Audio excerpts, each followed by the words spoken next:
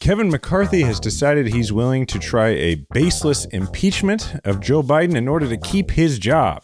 Is he also willing to shut down the government to keep his job? And if he does, who will that hurt politically in 2024?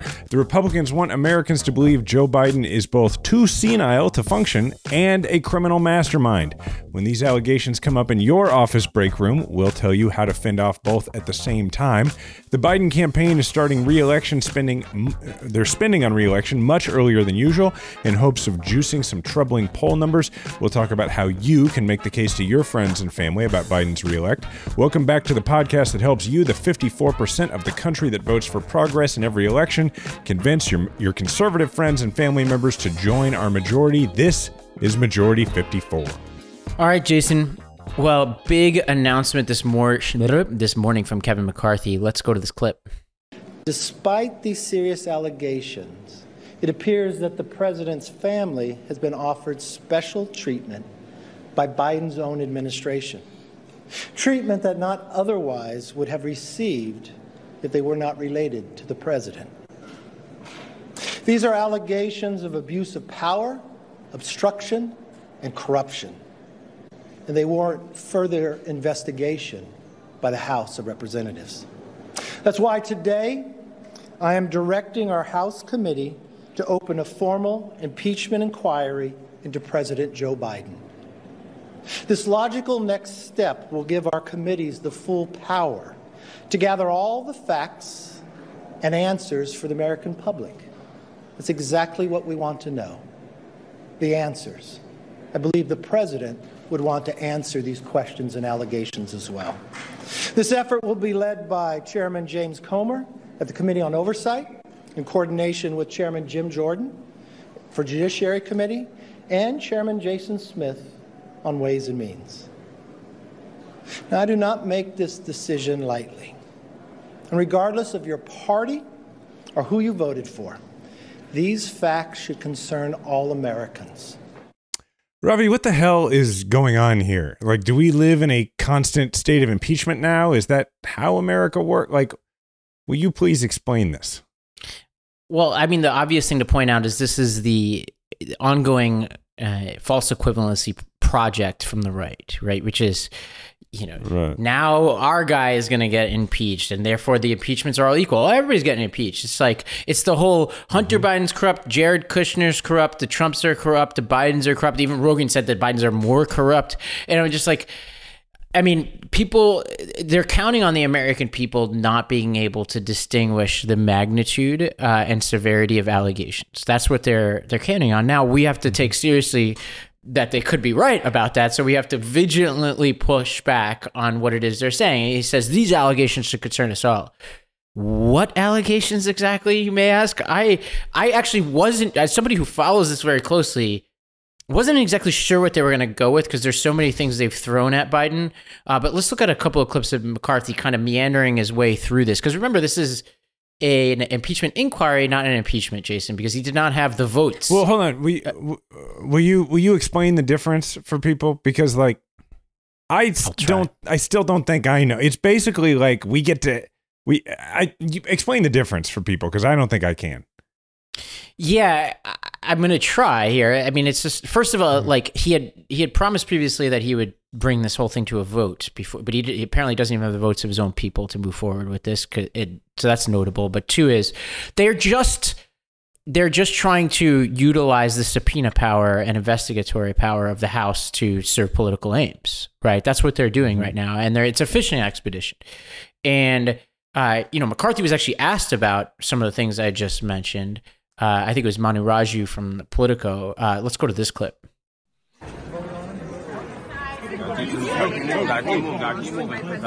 Just about a week ago or so, and you have a vote on the floor of the House to open up an impeachment inquiry. Press that side. Nancy Pelosi has changed the rules.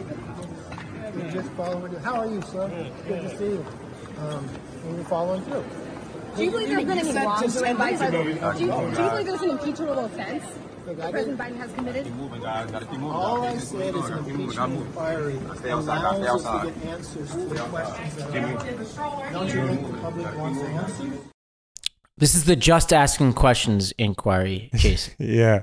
That's where we are. He literally just says it. He literally at the end says, we're just asking some questions. We're just asking questions, you know?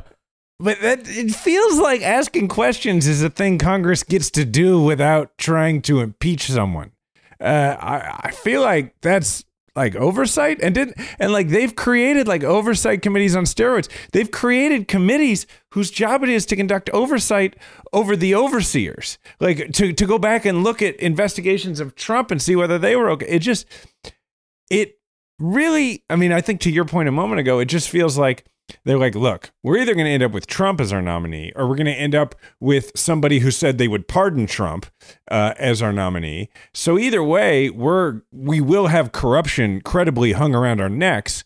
So we have to muddy the waters and make the average independent voter who is already deeply skeptical of both parties feel that skepticism is confirmed, and they can just go with whatever their baser instincts are. So if they're a somewhat conservative leaning or just anti-woke or whatever they are, they can go, well, I'm going to go with that because all the rest of this stuff is equal because they're all bad. Mm-hmm.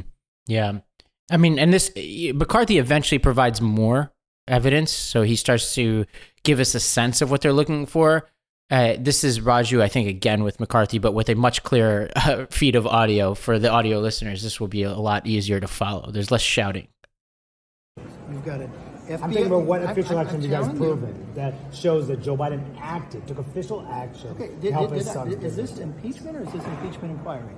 Impeachment inquiry is the ability to get the information to answer the questions. That's all we're doing. America needs the answers. You've got an FBI informant that alleges there was a bribery. You've got his own business partner saying that they were selling the brand. Were they not? Did the president know the brand was selling when he first lied to us and said he had no dealings, but now we know he was calling in to the businesses. We now know that he was going to dinners. Did the people that gave him $3.5 million to pay for that Porsche, did they just think it was a brand, or did they think they were getting something else for it? We now know when he said he had nothing else to do with it, but he had Suno emails, 5,400 of them, where he has the vice president and his son. I'm going to communicate with the president of Ukraine. We know from the business partner that Burisma, on the board with him, was getting a lot of pressure from the prosecutor. The president's own words, he says, I held up $1 billion of American taxpayer money to fire the prosecutor that was going after Burisma. All I want to know is if what the president says, because what he said before hasn't been proven true yet, and then you've got the IRS agents coming out, just get the information approved. That's what impeachment is. Devin Archer even said no business was discussed.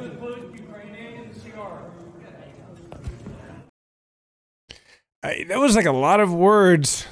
Well, you're more familiar with this world. Can you break some of this down? I'll just pick the last one, right? Which is this allegation that Biden got this prosecutor fired in Ukraine. This has actually been long clarified. So basically, the background here is that Joe Biden, back when he was vice president, leveraged $1 billion in aid that we provided to Ukraine to get them to fire this guy, Viktor Shokin, in March of 2016. So like in the final years, let me get this timeline right. I have this. See, it's confusing all of us. Yeah. March of 2016. Okay.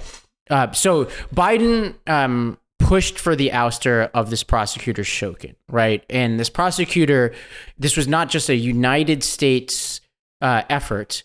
The EU ambassador to the Ukraine wanted this prosecutor fired. Civil society wanted this prosecutor fired. And they wanted him fired not because of anything to do with Burisma or anything like that. They wanted him fired because he wasn't going after corrupt people within Ukraine. And a big part of the U.S.'s efforts in Ukraine was to push for, core reforms to its system to make them less corrupt. And yes, okay, I was just trying to get my timing right. This was March 2016, the end of the Obama presidency.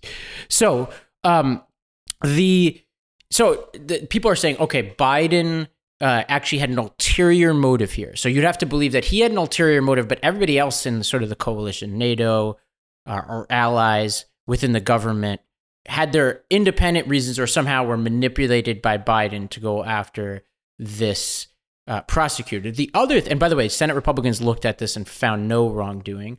It's also important to know that the timing doesn't line up. So in 2014, this guy Shokin investigated Burisma for money laundering and tax irregularities. The probe focused on 2010 to 2012. Hunter Biden didn't even join the board till 2014. So he wasn't a focus at all of the inquiry. And there's all these articles that interview civil society leaders in Ukraine, including the National Anti-Corruption Bureau of Ukraine, who said that this was absolutely independent of anything going on with Hunter Biden and Burisma. And a lot of people, like this woman, Daria Kalynuk, who's the co-founder of the Anti-Corruption Action Center of Ukraine, who said, yeah, this prosecutor needed to go. We all agreed he needed to go. So it's just bullshit. He knows this bullshit. The Senate Republicans had looked at this and also found it was bullshit. Well, let me just say a moment of appreciation between the two of you. You're the one who's willing to trudge through this mud all the time. And well, you have to. Because the problem is, and it's a public service. I'm confusing myself, honestly. Like in the beginning there, it's like I'm trying to confuse myself of the timelines around this kind of stuff. But look, and the rest of it, we've talked about some of the other stuff. Like they're talking about, Biden was having business meetings. These were the phone calls, if you remember, where Hunter Biden's calling up his dad, meaning like God knows where he is, and he's like, "Hey, it's my dad," or whatever, and it's like, or he'll be in a different country. Joe Biden will have dinner with his son. And maybe he brings along some of his business associates with him, which is not great. Joe Biden shouldn't do that, right? You should vet everybody you sit down with, including your son's friends. But at no point has anybody alleged that Biden was conducting any business, that he was aware of any of the business, that they discussed any business. And being a little dumb politically is not a crime. And at no point have we alleged anything other than some nice dad stuff that probably was dumb politics. Yeah. I mean, I'm pretty convinced not to vote for Hunter Biden. Yeah, I'm with president. You. And you know what? Who is not convinced not to vote for Hunter Biden? Hunter Biden himself. The guy is. Yeah, he's like, not, hey man, he's not Jared Kushner. Yes. Right. I mean, look, like Hunter Biden, deserves. I think the prosecutor, people need to look into whatever Hunter Biden is doing and make sure he follows the law like anybody else. It's definitely certain that if he was any normal person, he wouldn't be getting that kind of scrutiny. But that's the cost of doing business when you run for president. There's going to be more scrutiny on your family. The difference, though, is there is a Republican prosecutor who is held on from the Trump administration, who is investigating these claims and who's now given special counsel status. And part of the allegations from McCarthy is that that Biden is somehow giving special treatment to Hunter Biden. Now, that special treatment includes appointing a special counsel who is appointed by Donald Trump. That's the special treatment you allege? Yeah, it's they're getting rather desperate, but it to your point earlier, it could work, right? I mean, for sure. We remember Benghazi. I worked for Susan Rice. And that was McCarthy. Benghazi, the whole Benghazi stuff destroyed Susan Rice's chances of becoming Secretary of State. She was on the fast track to becoming Secretary of State. It probably destroyed her chances of, remember she was on the short list for vice president, right? This kind of stuff matters. Benghazi also stuck to Hillary Clinton. It damaged her, the whole process of that whole thing. So this stuff matters. We need to take it seriously. We need to fight it. We need to be aware of it. We have to understand the facts. Unfortunately for us, that also means that we need to follow every dumb accusation that comes out. And I also think really importantly, we need to admit whenever something dumb happened, right? If Biden continues to wade into what his son did or didn't do, we need to speak up and be like, somebody over there, tell him to stop doing that, right? Which I did on the podcast a couple weeks ago. I think that helps when you're talking to people about this. Be like, there's some dumb stuff going on here that actually makes total sense if you're a parent, but also doesn't make a lot of sense if you're the president of the United States in 2023, right? And you have to, we elect you to be president, not to be dad. And we need you to be a focused president. And as Democrats, we need you to be a disciplined political actor. And sometimes he's not always that. I can understand it, but he needs to clean it up. The people around him need to clean it up. It seems like they've been doing a better job in the past few weeks on this. And what you're saying is that that's what people listening should do when this stuff comes up. Is you have to, for sure. If you'll seem completely unreasonable if you don't at least concede. Yes, from an appearance perspective, there's probably things that if he hadn't been trying to be a good dad, he could have cleaned up, right? And then because you've got to speak to that. Now, what is interesting to me about this and really scary is that I don't think Kevin McCarthy wants this. I mean, clearly he's been trying to avoid this. He doesn't think this makes any sense. Now he's having to sound like it does. And that is comical on one side and scary on the other. Comical in the sense that I promise you that there are conversations, because McCarthy and Biden have to talk on a semi-regular basis just to do their jobs. And I promise you that that those conversations, not about impeachment, but about other things, sound a lot like McCarthy confiding in Biden, like, hey, I got a lot of crazies that I got to deal with. And Biden being like, I know, we're trying to stay out of your way while you do it. Like there's no doubt in my mind that they have to often work together as a pair in creating space for McCarthy to act in ways like when it comes to funding the government. Biden knows that if he does certain things, it's going to make McCarthy's job harder with the craziest people in his caucus. And what is wild to me is that now impeaching the guy that he has to have, or making an inquiry, whatever, about impeaching the guy that he has to have those working relationship conversations with, has become a part of that triangulation. Like you can hear it in the way he's talking about it when he talks about an inquiry versus an impeachment, that McCarthy is trying to take, and it's such a weird thing to say, a moderate stance on impeaching a guy who didn't do anything wrong. Yeah. And that's how extreme, and I think that's something important to point out to people when you talk about the Republican Party wholesale, is that they've so gone off the deep end that you've got their speaker, in order to hold on to his job, having to launch an impeachment inquiry that he quite clearly does not believe has any merit whatsoever. Right. And, these people who took back the House for Republicans, especially in the swing districts, and there's a lot of the people who, made it, impossible for McCarthy to get to a majority on this inquiry, are probably saying, look, I promised my constituents all this stuff, that we focus on the opioid epidemic and this and that, and inflation. And if they see me day after day sitting next to Marjorie Taylor Greene with crotch shots of Hunter Biden, it's going to really hurt my credibility as we enter the final stretch of this campaign. Speaking of important issues, you talked about the shutdown. So the House reconvened yesterday with a very pressing deadline. I guess very is not necessary in that sentence. A pressing deadline to fund the government. They have to fund it by September 30th. There's a lot of details here, but I just want to pause. Jason, why is this always it feels like we take a breath and there's another thing. We're going to default on our debt. We can't fund the government. What the hell? Why can't we just fix this? It's like, man, get in the writer's room and come up with a different way to end the season, because you ended last season this way. And it's just like, we're done with this cliffhanger. I think at the end of the day, doesn't it just come down, and this is how I would talk about it with people in your lives, doesn't it just come down to the fact that the Republicans don't really want to fund the government at all? There's not really a level at which they do. And so, and the Freedom Caucus is clearly in charge. This is what we thought and feared would happen when McCarthy just barely became speaker. When Kevin McCarthy just barely realized what is clearly a lifelong self-actualizing dream for himself personally, that is not for the best of the nation, it meant that there would be there would be a minority of the Republican Party that would have a hugely disproportionate level of power over him, because they can initiate essentially a reconsideration of him as speaker at any time. And that's, I think, where we are now. Yeah.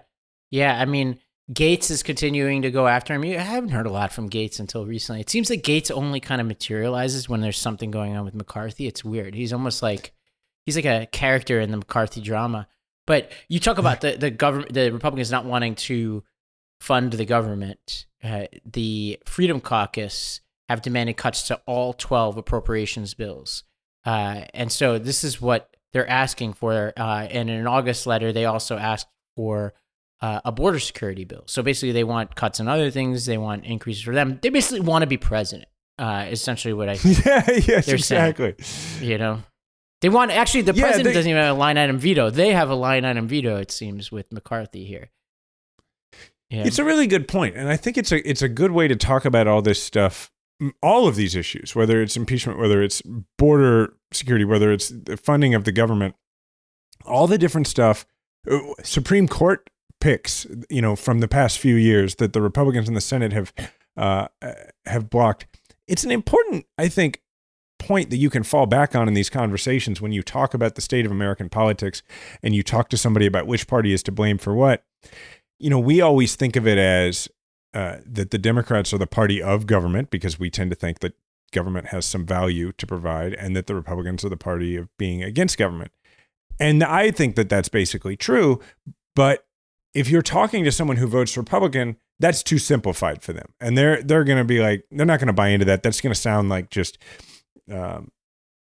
something that's just kind of overly mean from their perspective, and they'll feel attacked by it. But I think what you're saying is important, which is another way you can go with it is that, look, I'm with Biden and the Democrats because I think that there are roles to play in the country, and that these jobs that we've given these elected people have certain lanes for a certain reason. And ever since, about 2017, when Trump took office, or even prior to that, when Merrick Garland was blocked, these roles are being blurred. And it's because the Republicans won't accept the idea that certain roles have certain powers. And it's why nothing is happening in this country. You go back to, McConnell deciding, well, it doesn't matter if it's the president's right to nominate someone and we're supposed to advise and consent.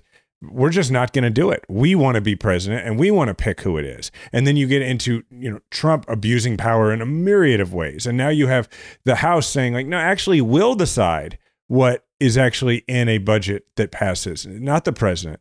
And we see this at every level, right? Like when you think about what's happened in states like North Carolina, where a Democrat became the governor a few years ago, and then they pared back the powers that the governor has, or what we talked about last week in Wisconsin, where the Democrats won a seat that is basically the swing seat on their state Supreme Court. And before the new justice takes the chair, they're talking about impeaching and removing that person. Like, maybe it's not just an argument about abuse of power and having the wrong ideas. Maybe it's just, hey, America doesn't work when people don't understand that they're supposed to do the job they're elected to and not the jobs they're not. Yeah, it is weird because it comes at a time when there's some really interesting legislating going on in the Senate. So we haven't done a lot of policy stuff here on Majority 54 as of late, but we come as a week where the Senate is holding hearings on artificial intelligence. They have all the big tech leaders coming in. Josh Hawley and Blumenthal have agreed to a framework to regulate AI, and I'm very hard on Hawley on a lot of things, but I think what they're doing on AI is really important. And the problem is the Senate is not the entirety of Congress, and the Senate is a mess, and the filibuster makes it hard to do anything. But there is serious things that need to be done in this country, and they're just not getting done. Well, okay. We're going to take a break, and when we come back, we're going to talk about Biden's big messaging blitz. We're also going to, sneak in a discussion of some of these hot takes around Biden's age and whether he should run again. We'll weigh in on that question and whether it should be Biden or somebody else. All of this and more when we come back. This episode is sponsored by Rhone. If you're like me, you understand the pains of finding what to wear. Most clothes are uncomfortable. They may be too tight. They never, actually fit your size because, a lot of us are not exactly small, medium, large, extra large. We're complicated. Sometimes when you find something you like, you can only wear it for a few hours before that important meeting or dinner, and then you have to change it into something else. And everyone wants to dress their best. You want to look good at all times. And frankly, it's a confidence booster. So here's the deal. Men's closets were due for a radical reinvention, and Rhone stepped up to the challenge. Rhone's commuter collection is the most comfortable, breathable, and flexible set of products known to man, and here's why. Rhone helps you get ready for any occasion with the commuter collection, which offers the world's most comfortable pants, dress shirts, quarter zips, and polos. You never have to worry about what to wear when you have the Rhone commuter collection. And here's some anecdote. I'm wearing my Rhone pants right now. And last week I was at a wedding. I wore my Rhone button-down shirt to the wedding at a formal wedding, and I will also wear it tomorrow when I just go into a coffee shop to have a meeting. It's that versatile. So it's time to feel confident without the hassle. With Rhone's wrinkle release technology, wrinkles disappear as you stretch and wear the products. It's that easy. Yeah, I actually, not so neatly folded that shirt in my bag for the wedding, and I was able to take it out, and automatically I was able to put it on. It looked like I had ironed it, but I didn't. It's an inside secret between us. So with Gold Fusion anti-odor technology, you'll also be smelling fresh and clean all day. On top of that, Rhone is 100% machine washable, so you can dish the dry cleaner all together. We're on the move a lot, and the Rhone Commuter Collection has never let me down. The versatility and overall comfort of the collection is undefeated. I absolutely love it. And even after I wear it all day, I feel super fresh because that Gold Fusion anti-odor technology. At that wedding, I was dancing up a storm, wore it, no problems. So the Commuter Collection can get you through any work day and straight into whatever comes next. So head to Rhone.com/majority and use the promo code majority to save 20% off your entire order. That's 20% off your entire order when you head to RHONE.com/majority and use the code majority. It's time to find your corner office comfort. Signing your life away to a big wireless provider is kind of like being trapped on a roller coaster from hell. And personally, I don't even like regular roller coasters. I've had enough risk and fear and adrenaline in my life. I don't really do roller coasters, but I guess if you do, you're like, hey, it looked like fun at first. I mean, with the wireless plan, maybe they threw in a free phone, but now you can't get off. Month after month of insane bills and unexpected thrills like overages and surprise fees. And if that sounds like your current big wireless plan, it is time to get off the ride with Mint Mobile. For a limited time, wireless plans from Mint Mobile are just $15 a month. That's unlimited talk, text, and data for just $15 a month. Think about how much you could be saving. Think about what you could be doing with that, right? Like when you're scrolling through your phone, like if you're like me, every once in a while you visit the App Store and you're like, is there anything here that I just absolutely need that I'm not aware of? And then you're like, oh, $4. I'm not going to do that. Well, now if you did this, you'd be like, I have $4. You could get that thing that you really don't need, that you didn't know about, that it turns out you need.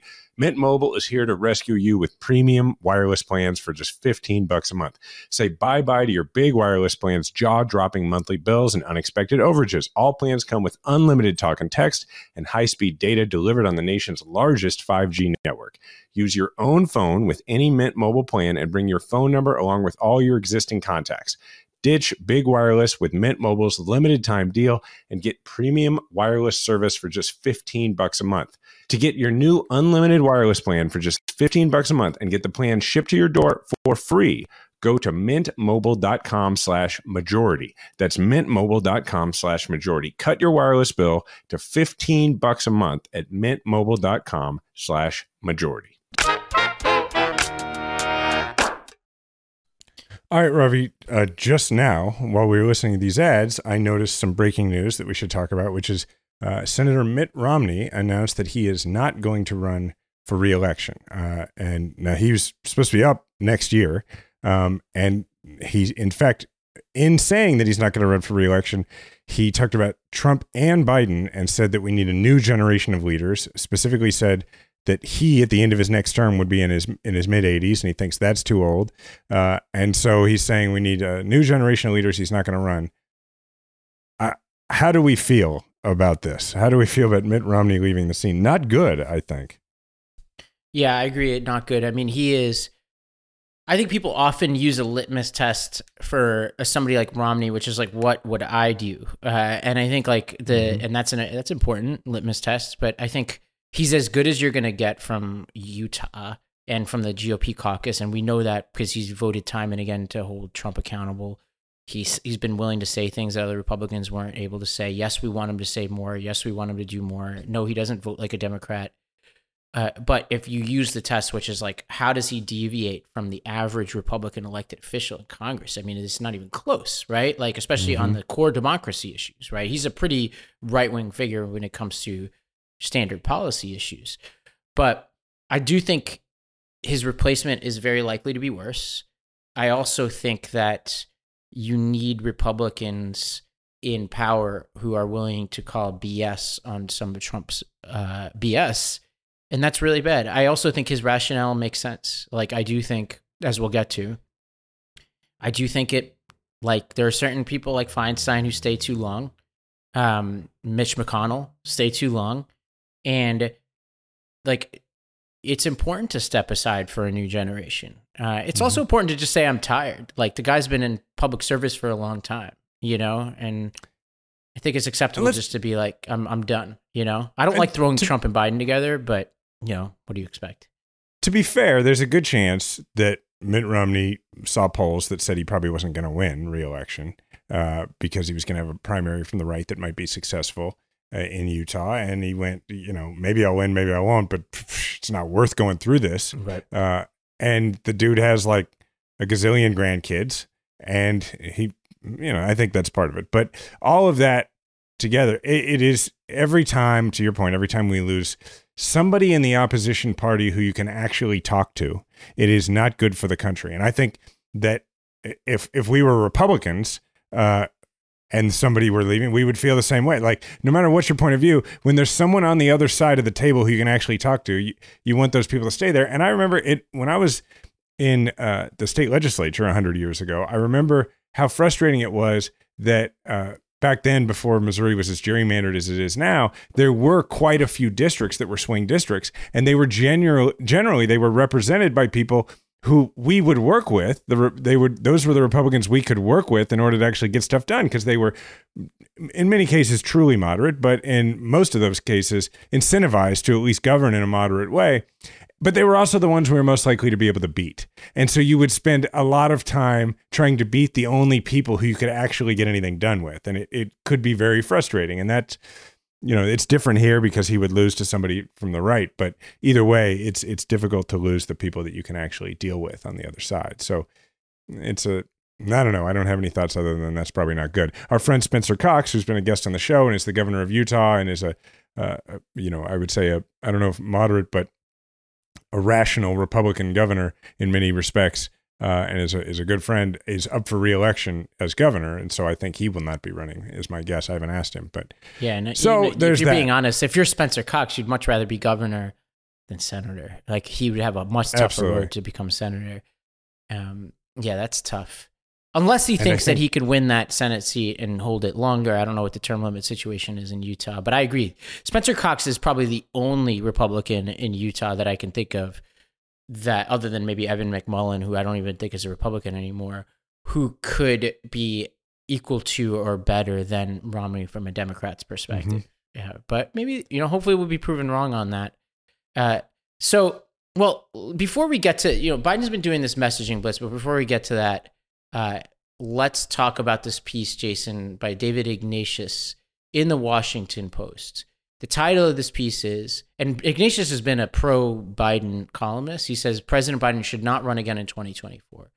And he basically quotes Biden at the front of this piece, saying that we're in the battle for the soul of the nation. He says that Biden's greatest accomplishment was defeating Donald Trump. And he also gives Biden credit for a lot of things he did, but says he's old and unpopular, and there's a new generation in waiting, and he should step aside.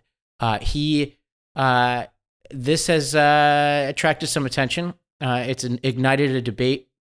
Jason, where are you on this question? Here's where I am on this question. It wouldn't even matter. I haven't even honestly taken the time to decide whether he should run for re-election and give it that much thought, because he's going to. And we don't have, and I'm just talking to like the listeners of this show. Like, if you're listening to this, you don't have any power over the decision of him as to whether he tries to retain his job. Like, all you have is like it's a huge waste of energy to go into that. But when I go into it, it's just such a sticky wicket, man. Like, let's say, because if you're Biden, you're looking at it going, all right. Because I'm sure Biden's considered all this, right? I'm sure Biden has looked at it. He looks at his poll numbers and he says, all right, is the best thing for the country that I don't run, right? But then you've got to ask yourself the same question that he had to ask himself last time, which is, if I don't run and it turns out that I was the best person to hang on to this office, how am I going to live with myself? Right. And the only thing he has agency over is actually trying to win. And so that's why I just don't see this happening. I think that if, as a person who can say that I have been afflicted at some point in my life with with the belief that I was, when Trump was president, the best person to defeat the worst person ever to be president. Once you come to that conclusion, until something really big happens in your life like it did for me, you're not going to be disavowed of that. And if you believe that, then you believe you have a patriotic and moral duty to do it. And so whether that's right or wrong, that's what I think Joe Biden believes. And that's the horse that we're going to be riding. And people need to figure out how to make that argument. Yeah, I'll be a little bit more pointed on this, and some of our audience members aren't going to like this, although maybe you will, because polling shows, this is from Thursday, CNN poll, that 2/3 of Democratic leaning donors say the party should not nominate Biden for a second term. So there are a lot of people out there who are very fond of Joe Biden who don't think he should run again, and I count myself among them. In part because 82 is old, 86 is older, which is what he'd be at the end of his term. And I do think age matters. I'm not an ageist. It's just that, like, there's a reason why, like, in certain very critical jobs, we, like, take into account somebody's age. There's also, like, there's a super compelling generation of people coming up behind him that I think do deserve a chance to make their case to the American public. And I think there is a good chance that one of those people would have a better shot of beating Trump than Biden. I think Biden won last time, and basically, you know, Obama used to say, like, my poll numbers aren't here to put on a shelf and admire, right? And Biden has lived that in his presidency. He has fought the fight. Mm-hmm. He's passed a lot of great legislation. He took out Trump. He continues to, I think, be a really good president. And you could think two things at the same time, which is, one, I think he's a really great president. I think he could potentially be a historic president. And at the same time, the responsible thing would be not to run again. But I'll add, if he does run again, I'm 100% with him. And you're right. Like, it's potentially a moot point. And, like, I respectfully think he shouldn't run again. I'm not, like, here foaming at the mouth. I think it's the best interest of the party and country for him not to run. But if, and which basically are here, he's going to continue to run again, I will be 100% behind him, if that makes any sense.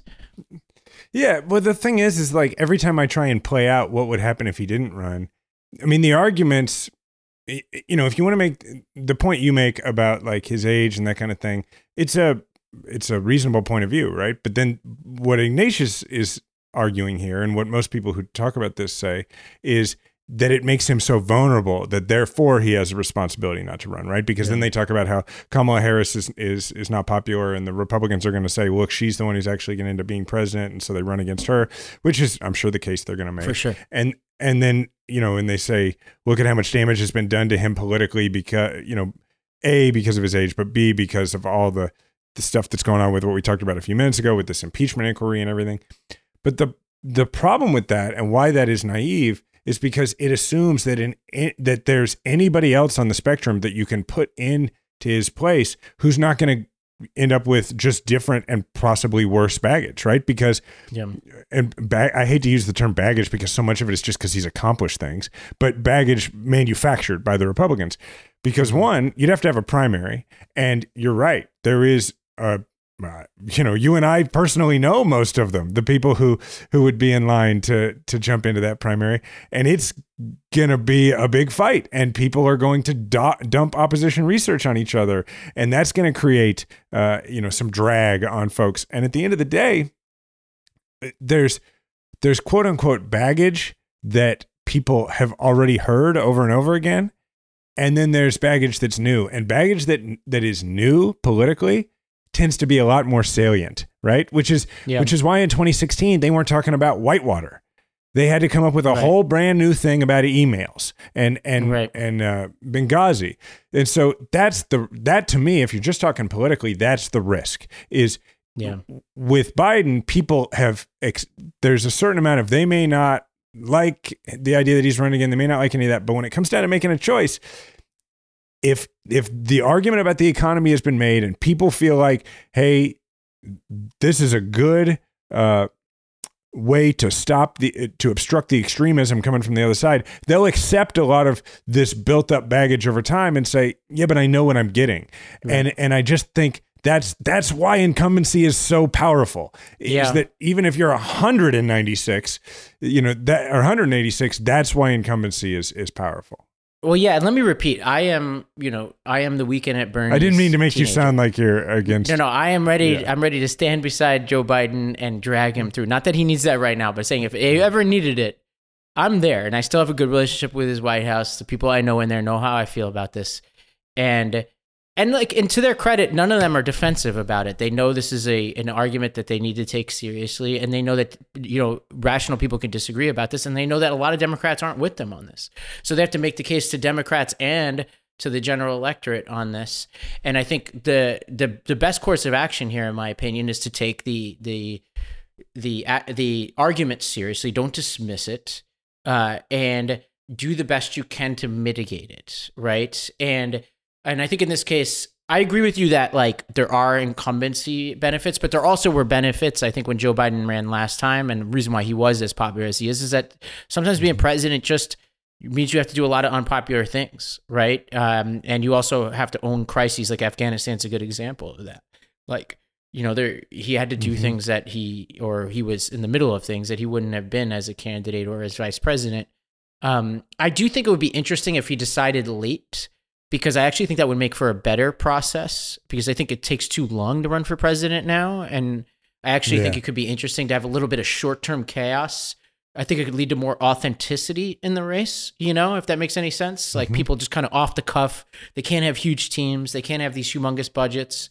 It would make for a fascinating campaign.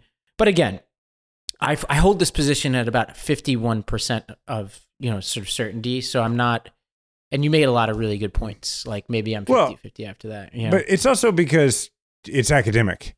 Because we don't get a vote in whether he runs again or not. I guess we do in that if there were a contested primary, but there really isn't a seriously contested primary. So okay.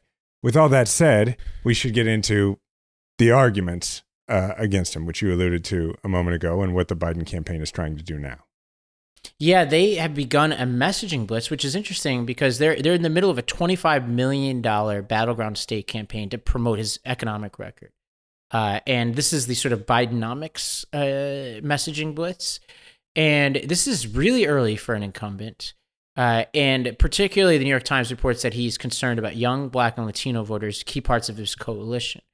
And if you remember what I said, if 2/3 of voters don't think he should run again, in his own party or leaning within his party, you have to find the pockets of those people and get them jazzed, right? Because what this is talking about is actually people who are in our coalition, we need to motivate them, right? And we have to use this opportunity while the Republicans are sort of battling it out, if we want to be generous, to, shore up the narrative internally and also just keep the pressure on, get the message out about who Biden is. But as this article makes clear, it's very hard to break through in this environment right now.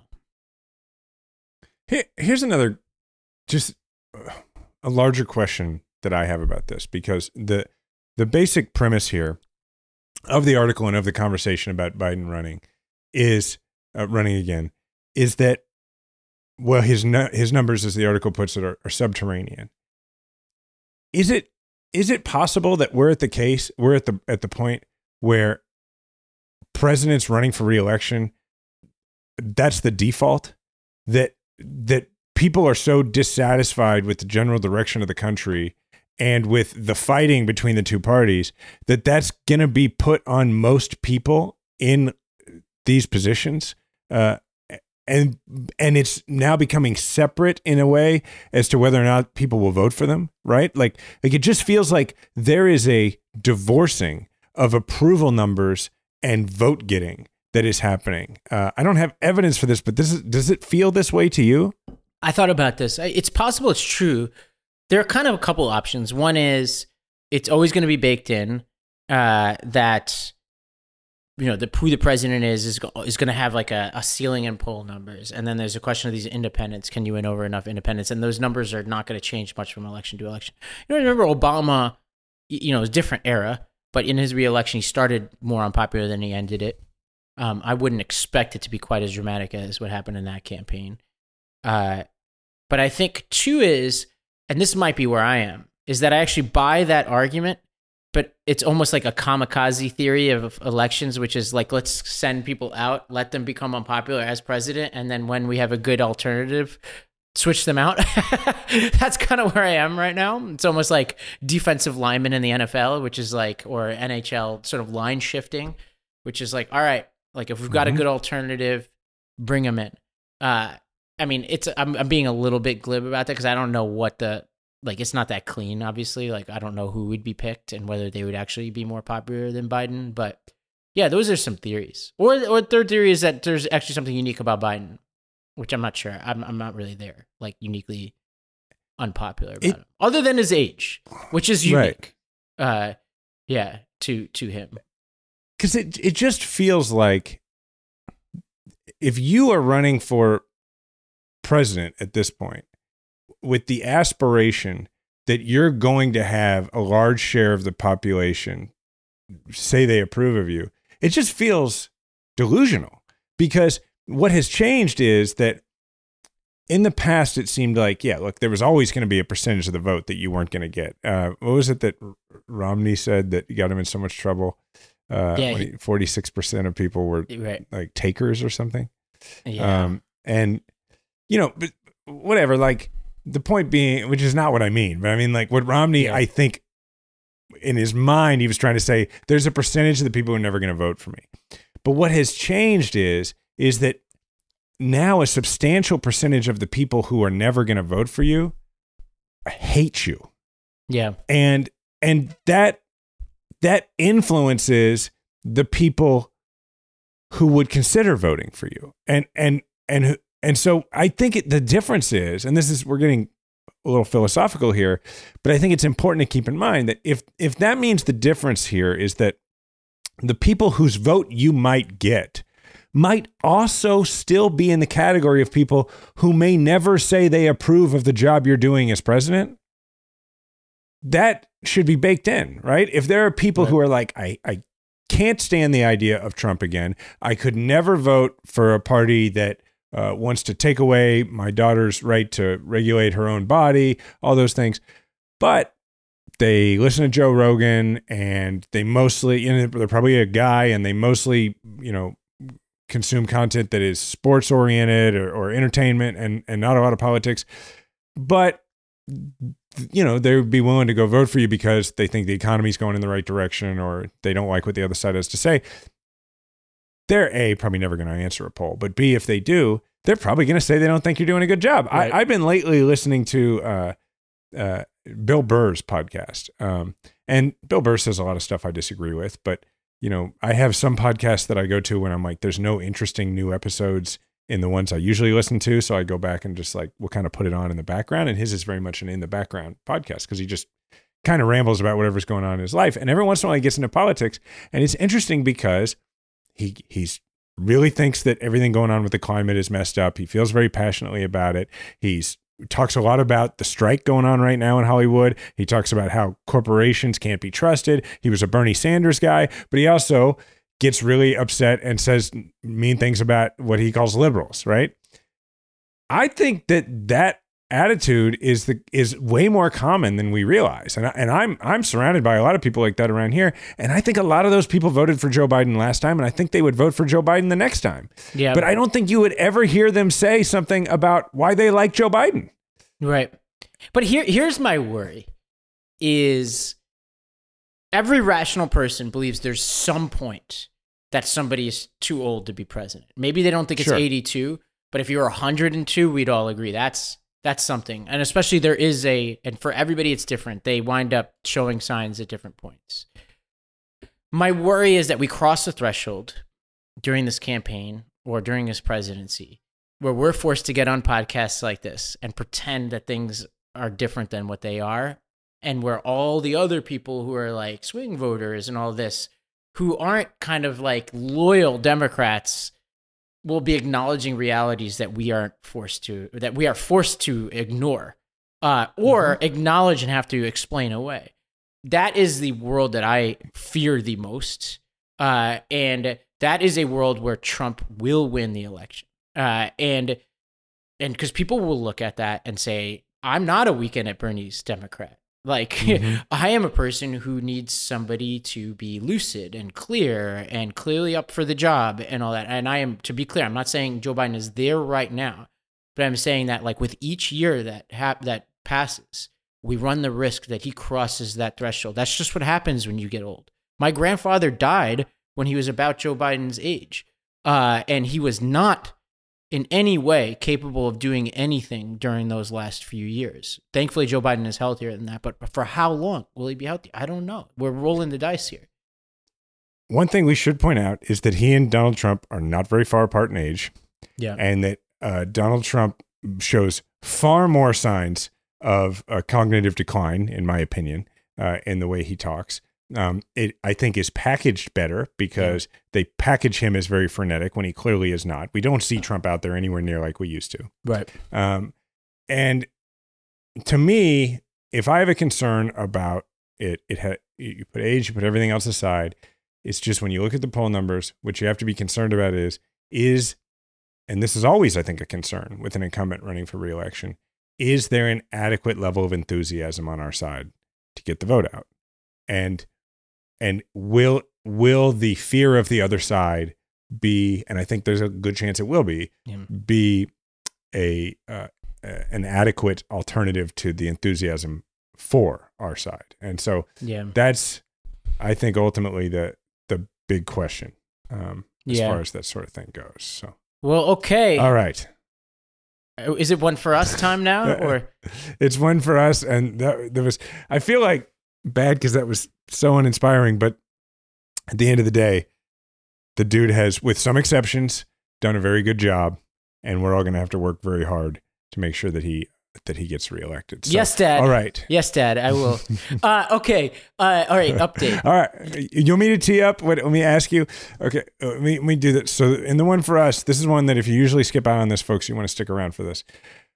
Ravi has had a tennis. No, you know what? You tell them about. Well, this okay. thing I made a bet. With I'm a buddy about to find out live whether you lost a bet. Going back to and have April, to get a tattoo there's a on your buddy of butt. mine, Mickey, who grew up playing tennis in Brazil, and I just started playing tennis the past year and a half. We made a bet that we would play a tennis match, and it just happened this past weekend.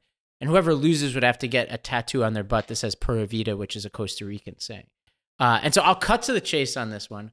I have been asking. I've been like, hey, what happened? And which tells you everything you need to know. I lost. Well, I'm sorry, because finally you were like, I'll tell you on air so you can react. I really thought you were going to tell me you won. There's two stories to say here. One is I lost, and it was pretty decisive. He was good at tennis, much better than I expected. Two is whenever we get this thing, he's going to do it with me. Which is great. Really? Which is good on him. I did tell him before the match that I would do it with him, but that's when I was confident that I was going to win the match. But that was also my way of depressurizing the match for myself, so I could tell myself that it was going to go. And there were some and I feel like he felt bad because there were a very strange day of theatrics, which was like we had a match scheduled for 10 a.m. at Columbia University, which is in Upper Manhattan. And I got to Columbia at 8 a.m. and did a whole match with a different friend of mine to warm up. And then I got a call saying that they were moving the match to Prospect Park, which is over an hour away in Brooklyn, 2 hours later. So it would be at high noon. Oh, that's now I would have rough. probably lost this match either way. So I don't want to say this was an excuse, but when I got to this match, I was not in a good mood and I was in a very bad mental state. And so it was bad. So I think my friend kind of felt bad about it. And so it was like, kind of, I'll do it with you. So we're going to do it at some point. But yeah, not a great sports weekend. We don't even need to talk about what happened in the NFL I mean, my team did some crazy, horrendous things, but probably did everybody in the AFC a solid, but bad sports weekend by and large, but good for Coco Gauff. There's one positive of the weekend, but yeah, that's the news. I'll say one thing about the NFL weekend, which is, because obviously the Chiefs lost as well. But what was a neat experience for me was I had the Raoufi brothers, for those who are new, the Afghan family that's become part of our family, et cetera. The Raoufi brothers over to our house to watch the Chiefs game. And, they have no experience with American football but they live in Kansas City now. So they're very aware that, like, we probably should learn about they're sports fans anyway, but they're like, we need to learn about football because clearly it's like you can't live in Kansas City and not know how to talk about football. And so they came over, and what was just really interesting was, one, it was fun teaching them the game and explaining, a down, and they got it really quickly, and they were really enjoying it. What was really interesting is just everybody who's like a longtime football fan who's lost perspective over this should have the experience of sitting with people who have never seen American football and watching them react to the utter violence of the game, because it really gives you perspective over that's how saying something for somebody actually who bonkers it is. Afghanistan in the dead of night. Exactly. It's like, Exactly. Well, you guys are violent. Like, these guys have been through some stuff, and they were like, whoa, like you could see they were like physically jumping up from, flinching at hits. And anyway, so that was interesting to see. Okay. Before we go, I do want to plug something, which is that Ravi and I on September 23rd, so coming up like in just over a week, will be at the Tribune Fest in Austin, Texas for the Texas Tribune, and doing a live episode in person of Majority 54, where we'll have a guest and we're going to sit and do this, but we're going to do it in a place where you can sit in the audience. You are not an OC fan, clearly. Ben McKenzie. No, I'm not, and I don't really. You have no idea how big that show is. I have reading to do before this. Yeah. So Ben McKenzie, who's the main character in the OC, is now a crypto expert, and he's a crypto skeptic. And so he'll be with us, and we'll be talking about, where cryptocurrency stands today, but really broaden out the conversation to talk about just fads in general and kind of like the culture of entrepreneurship in this country. I'm making this up on the spot, by the way. You're looking at me is that what we're talking about? But we're going to kind of broaden out the discussion to talk about just like why it is that we as an American society kind of like go from every couple of years from one fad to the next and hype it up, and what that says about our politics. Listeners, Ravi is being generous. We're broadening out the conversation so that I can participate, because I will be so out of my depth, whereas you and Ben will have a rich discussion and I'm sure will, before and after the show, about crypto and skepticism and all of these things that I don't understand. But we will broaden it out so that I can also sit there and look a lot less stupid, and I really appreciate that, and probably so do our listeners. I will say the best approach to crypto, which I actually think we'll talk about during this interview, at the height of it, was to ask questions that the average person would ask, because these so-called experts were all pretending, right? So I think one thing we'll get to in this is, and this is true, this should be true of anybody listening to any policy discussion, whenever people are using jargon or they're coming up with complex explanations and all that, the smartest thing to do is to ask the question that seems really dumb. And I think that'll be a theme when we talk about crypto, which is like when you're like, well, how does that work? You're saying people can use this money. Like, is there a store? Can I go to a coffee shop and buy a coffee with this crypto? Is there anywhere in the world I can do that? Why not? Right? Like, these are the questions that you ask about things like that. And people will make you feel dumb about it, but you're actually, the smart thing to do is ask those questions, And so, since we have a little time left, I'll tell a story that I heard Joe Posnanski tell not long ago, who's my favorite sports writer. And he talked about when he was a brand new reporter, he sat down. I can't remember who the pitcher was, but it was this legendary pitcher, and he got to sit down with him in the dugout, and there were all these other reporters around. And Joe Posnanski said to him, he was like, "Hey, I have a question. What's the difference between a slider and a curveball?" And he said all the other sports reporters laughed at him and everything. And then this pitcher went through and like gave him a really detailed explanation. And then all the other reporters left, and the pitcher looked at him and he was like, "Hey kid, none of those guys know the difference between a slider and a curveball." And so it's sort of the same deal. But all right. So anyway, if you're interested in going to that, you can get tickets by just looking up the Tribune Fest if you're in Austin, and we would look forward to seeing you. So thanks everybody as usual for listening to this. We did it again, Ravi. We got to the end. Remember to subscribe to Majority 54 wherever you listen to audio podcasts. Just search Majority 54 and please leave a 5-star review. Thank you to the Midas Mighty. Remember, we all have a platform. Make sure to use yours today.